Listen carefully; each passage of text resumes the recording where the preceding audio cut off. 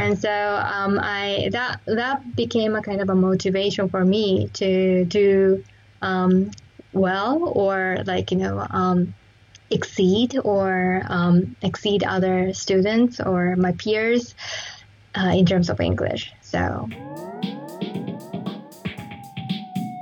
that was from a conversation that I had in an interview with a Japanese speaker, native Japanese speaker, and student of mine at Tsuko.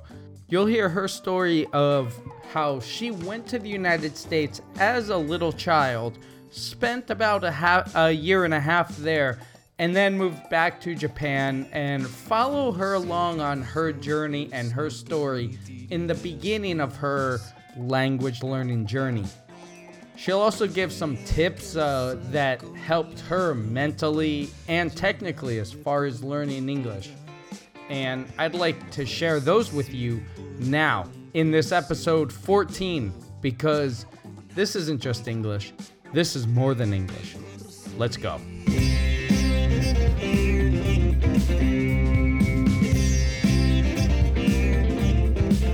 So, very well. Let's get started. Yeah, sure. Okay. So, this is a podcast basically on, well, it's called the More Than English podcast. And I like to talk with students. I like to give my own advice for learning in general, and talk to people who have learned English about their process. Mm-hmm. Right? So why don't you start with how you started learning English and why? Mm-hmm. Okay. So the reason why I started studying English was when I was 6 years old, my father suddenly decided to study abroad. And he made up his mind, and he decided to go to the United States for 2 years. Actually, originally it was a 1-year plan, but he decided to extend for another year. So I was with him for 1 year and I think 8 months or so in the United States, living together with my father. Because I was still small, and my parents didn't want to leave me here back home alone. So I was actually brought together with my mom and followed my father later on and joined him in the United States. And at that time, I didn't know even ABC to Z. So that was my first encounter with English in a very, how can I say, it was not my desire or my, it was against my will actually. And really? I didn't want to. How old were you? Like 6? Yeah, 6 years old. And I just had started my elementary school, and I had just made many friends and, was enjoying my, I think 5 or 6 months in the first grade. In Japan. Then suddenly, in Japan. And suddenly I had to go to the United States together with my parents. And I actually didn't go to any international school or a Japanese school. I just went to a kind of local elementary school. A normal elementary school. Yes. So as you can imagine, I can't speak even ABC, and I can't understand what people are talking about. And so for the first year, I couldn't speak, or I couldn't comprehend anything that people or teachers or students were talking about.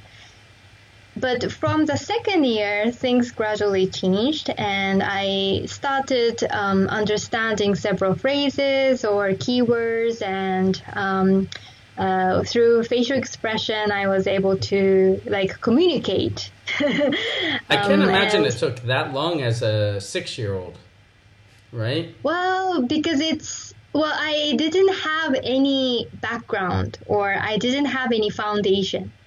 So nowadays in Japan, children start studying English, starting with alphabets.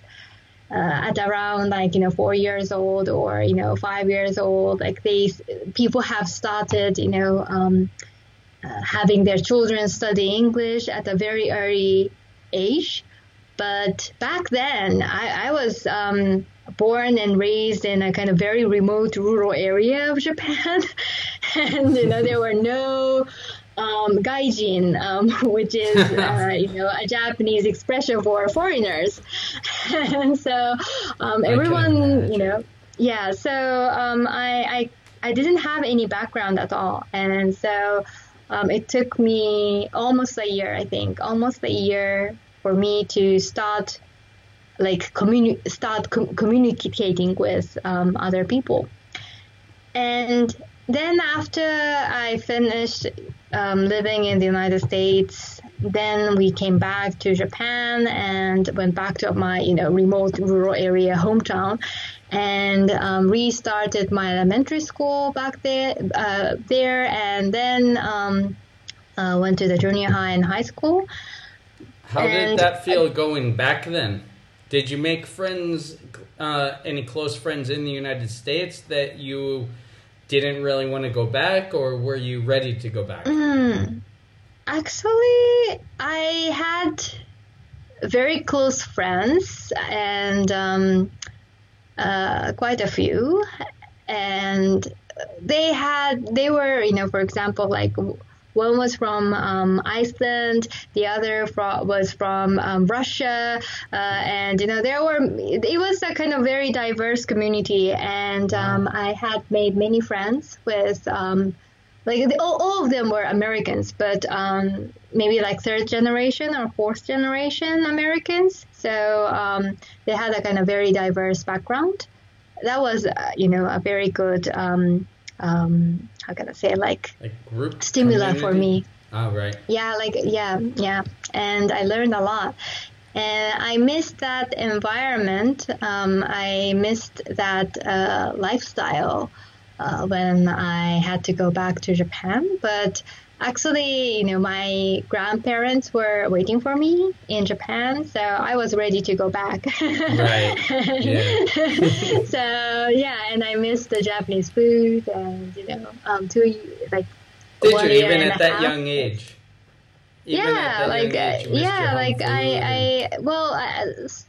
Well, now I don't drink any Coke, but when I was living in the States, I was drinking Coke every day, and eating McDonald's and those kind of things, which I do not eat at all right now. So diet and lifestyle changes, depending on where you are living and with whom you are living. And so, it was a kind of very interesting experience for me. And when I came back to Japan, it was a kind of rural area, so I didn't have any English teacher available. And so I didn't study English, or I didn't... You didn't follow up on it.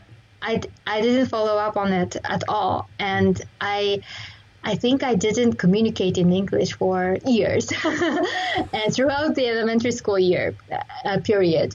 And when I started my junior high school, one of the mandatory curricula or classes.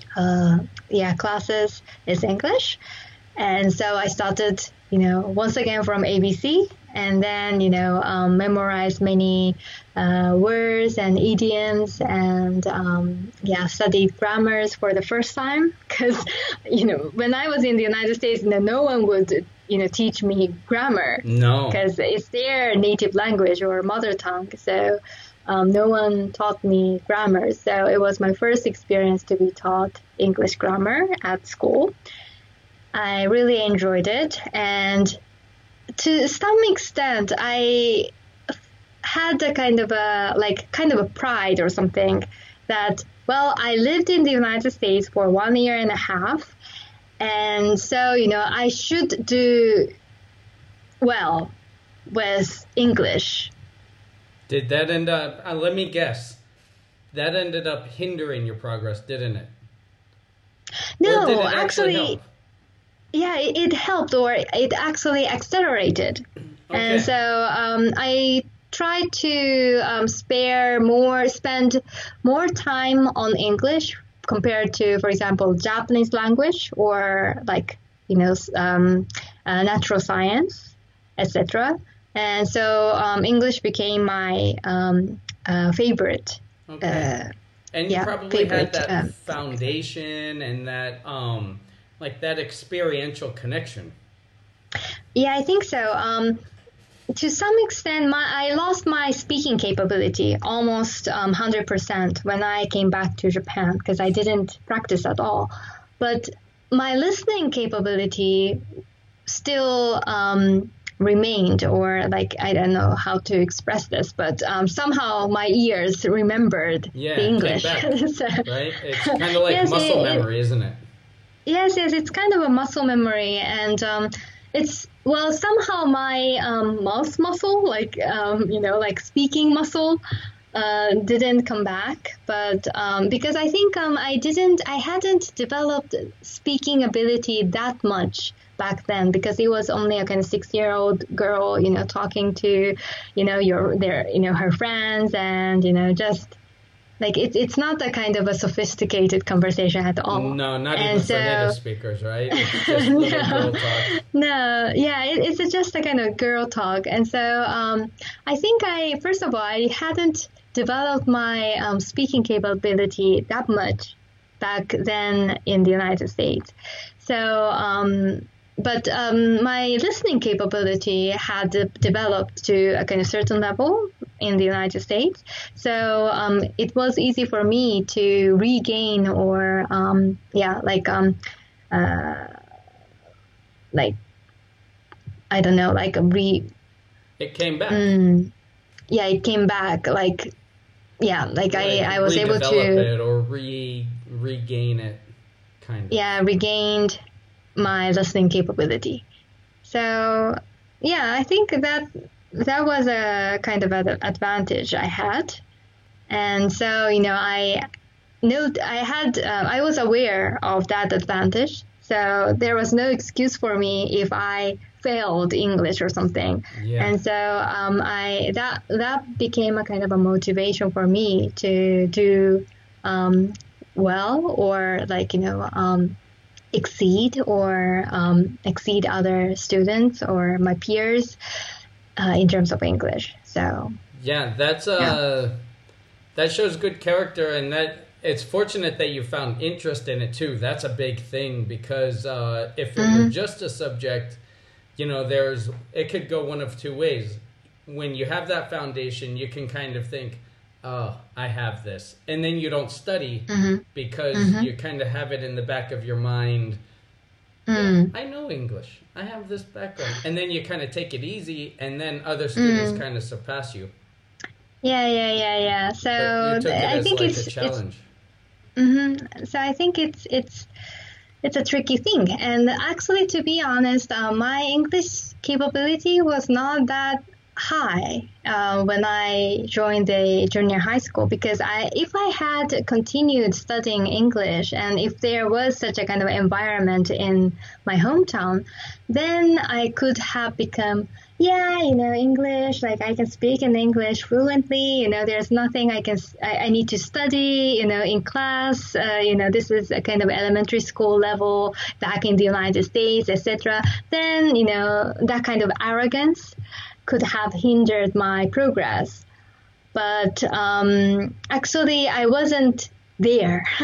Actually, I wasn't that level. So, I had to study all those words and phrases. There were so many, and I hadn't studied grammar. And also I had to learn the pronunciation. How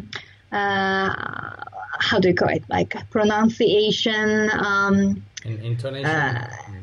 No, there's a certain way to there's a certain way, like when you look up the dictionary, there's a kind of certain way to express the pronunciation, describe the pronunciation. So the phonemic those script. kinds of like that kind of script. Yes. So I had to study those phonetic scripts so that I can master the correct pronunciation.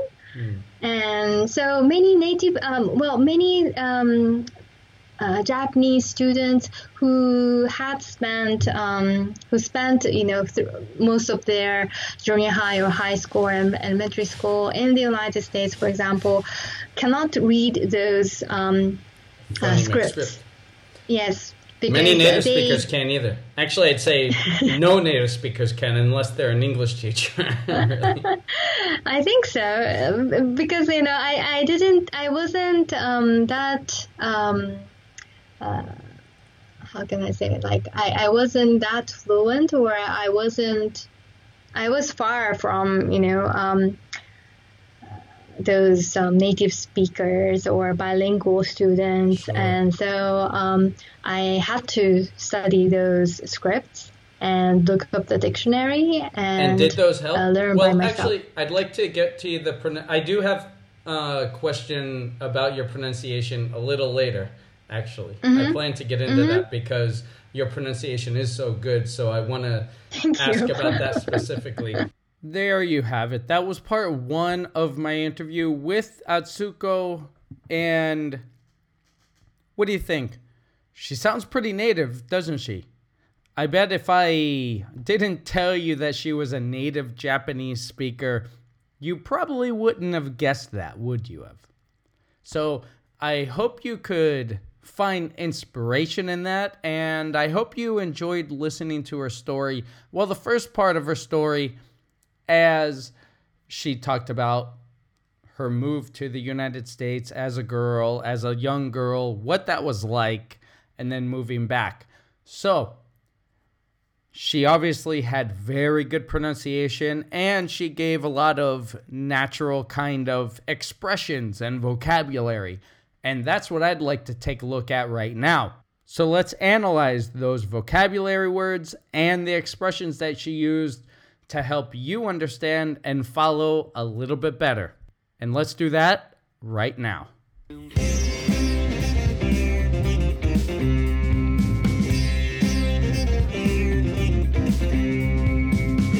So this was a little longer of an episode, so let's get right into these expressions and words. Most of these are expressions. There are some vocabulary words, but most of these are expressions for you to take with you and practice in your own speaking. Practice these so they can become a part of your vocabulary and a part of your English, just like they're a part of her English. And they're a part of my English, right? So the first expression, to make up your mind. To make up your mind. And you can follow this by to verb or follow it up with about. To make up your mind about something, or to make up your mind to do something. And that just means to make a final decision, to have a final decision and to land on it. To make up your mind. In the podcast, she talked about her father, and if you'll remember, she said he made up his mind and decided to study abroad. He made up his mind. Next, against my will.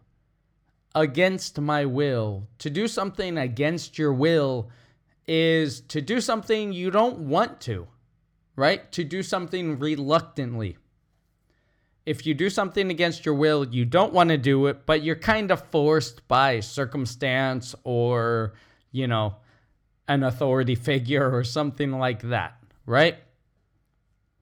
She said, it wasn't my desire to go to the United States, right? It was against my will, actually.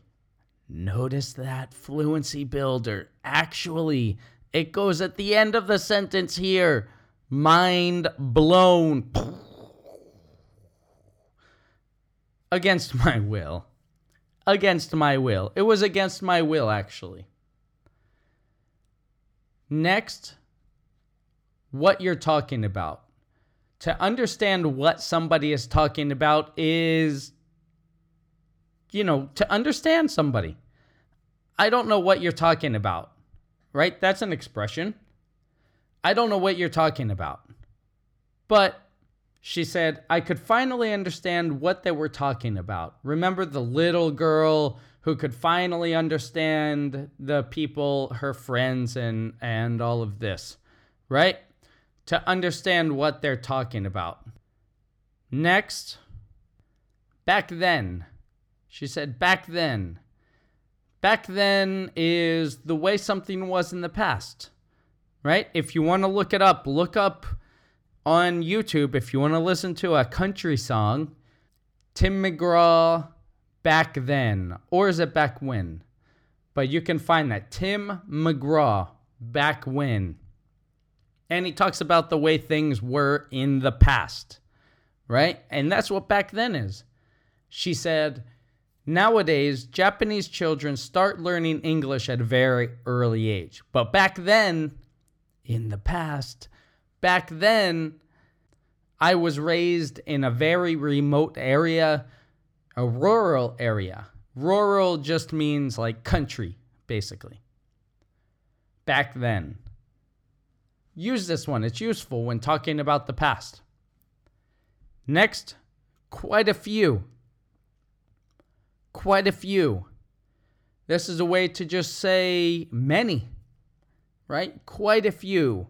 I asked her if she made friends, and she said, I had some very close friends, quite a few actually. So that kind of brings it above some to quite a few. It's more than some. Not quite as many, but it's more than some. Quite a few. Quite a few. To miss something. To miss something is to wish you had it, right? I missed that lifestyle, but my grandparents were waiting for me. I missed that lifestyle in the United States, right? That lifestyle, certain things. I missed that lifestyle. If you miss somebody, I miss you. I wish you were here. I wish I had you in my arms. I miss you. Right? How about all week long? We drop podcasts every Thursday. When I don't drop podcasts, do you miss me? You can check me out on YouTube, youtube.com/Swede Academy. You can find me there. That way you don't have to miss me. Anyway, moving on. Not at all. Not at all. I hope this wasn't your answer to if you miss me. Do you miss me? Not at all. Oh my goodness. Because that means zero. No. None. In the podcast, she said, I don't drink Coke at all now. I drink zero Coke. At all. To not do something at all. That's very useful and very common. Learn this one. Not at all means zero. To some extent, it means a little. A little of something in some way, right? She said, to some extent, I had some pride because I lived in the United States. To some extent. To some extent. This is a good expression to learn. To some extent. To some extent, I had some pride because I lived in the United States. In some way, a little bit, right? To some extent. To hinder. This is a good vocabulary word. To hinder something means to block it from happening. Or to slow something down, right? I said, did that hinder your progress? Meaning, did that stop your progress? Did that block your progress? To hinder. To hinder. And if you want to continue more, to hinder something from happening. That's the preposition that would follow. To hinder something from happening. You say it with me. To hinder something from happening. Next is a vocabulary word, to have muscle memory. Your muscle memory is something that you've done so many times that your body kind of remembers how to do it, right? We have this if we've done any sports for a long period of time, right?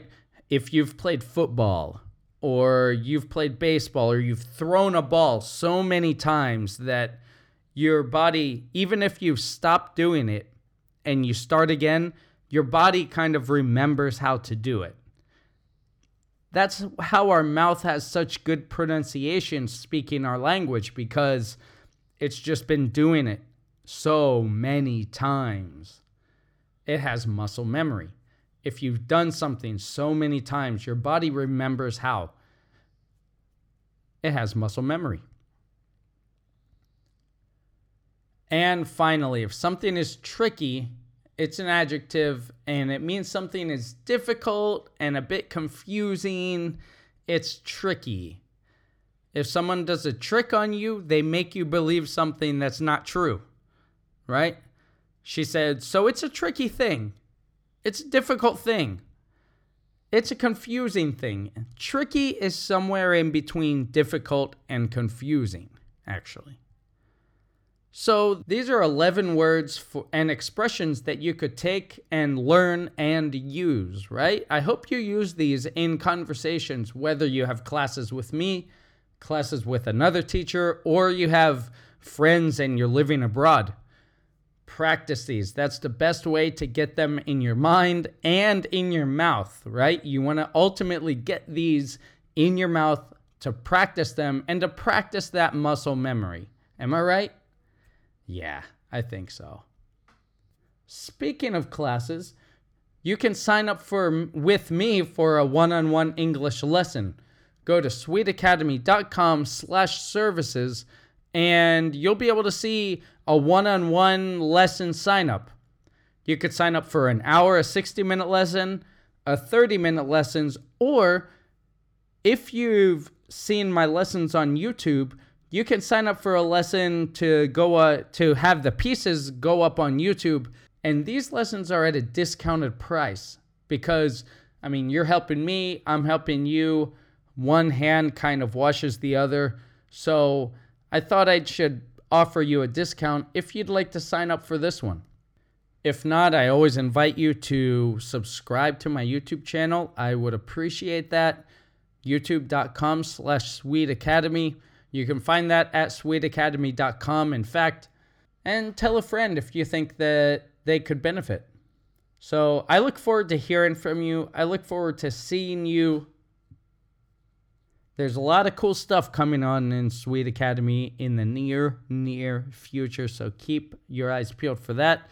Don't forget to subscribe here, wherever you're listening to it, iTunes, Android, Anchor, most places where you'll be able to see podcasts, you'll be able to see them here. Don't forget sweetacademy.com/podcast. You can also see our vocabulary words to help you learn them even more. And you can download the PDF and follow along with those and practice. That's it for me. Thank you for listening. Thank you for your time. I appreciate it as always. And remember, do something nice for somebody before they do it for you. That is paying it forward. Be good or be good at it. Thanks for listening. I'll see you next time.